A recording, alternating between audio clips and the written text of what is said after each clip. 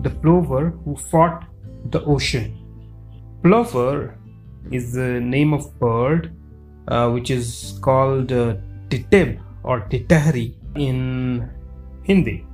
A plover and his wife once lived by the shore of the sea, the mighty sea that swarms with fish, crocodiles, turtles, sharks, porpoises, pearl oysters, shellfish, and other teeming life. The plover was called Sprawl, and his wife's name was Constance. In due time, she became pregnant and was ready to lay her eggs. So she said to her husband, "Please find a spot where I may lay my eggs."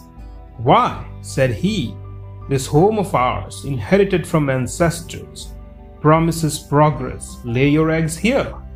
"Oh," said she, "don't mention this dreadful place. Here is the ocean near at hand. His tide might someday make a long reach and lick away my babies."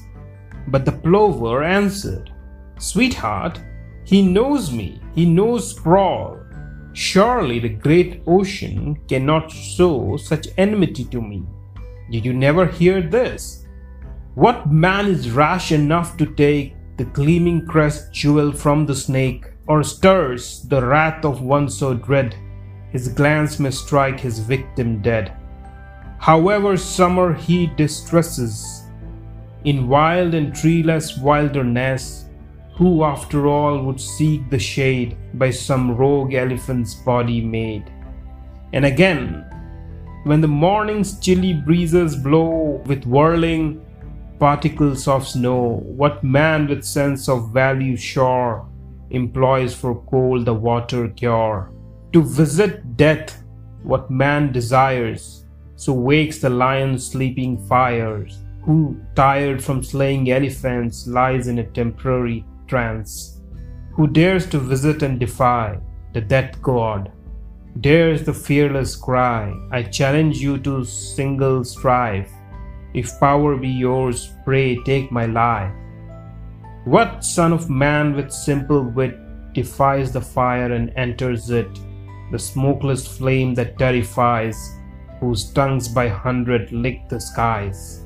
But even as he spoke, his wife laughed outright, since she knew the full measure of his capacity, and she said, "Very fine indeed, there is plenty more where that came from.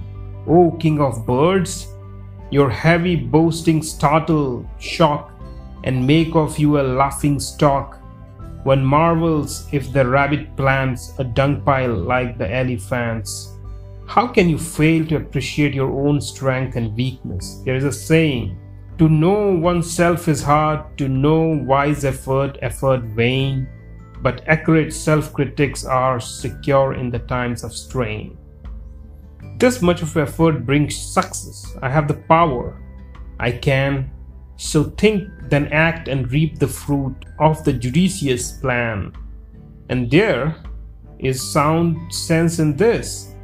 To take advice from kindly friends, be ever satisfied. The stupid turtle lost his grip upon the stick and died." "How was that?" asked Sprawl, and Constance told the story of Shell Neck, Slim, and Grim.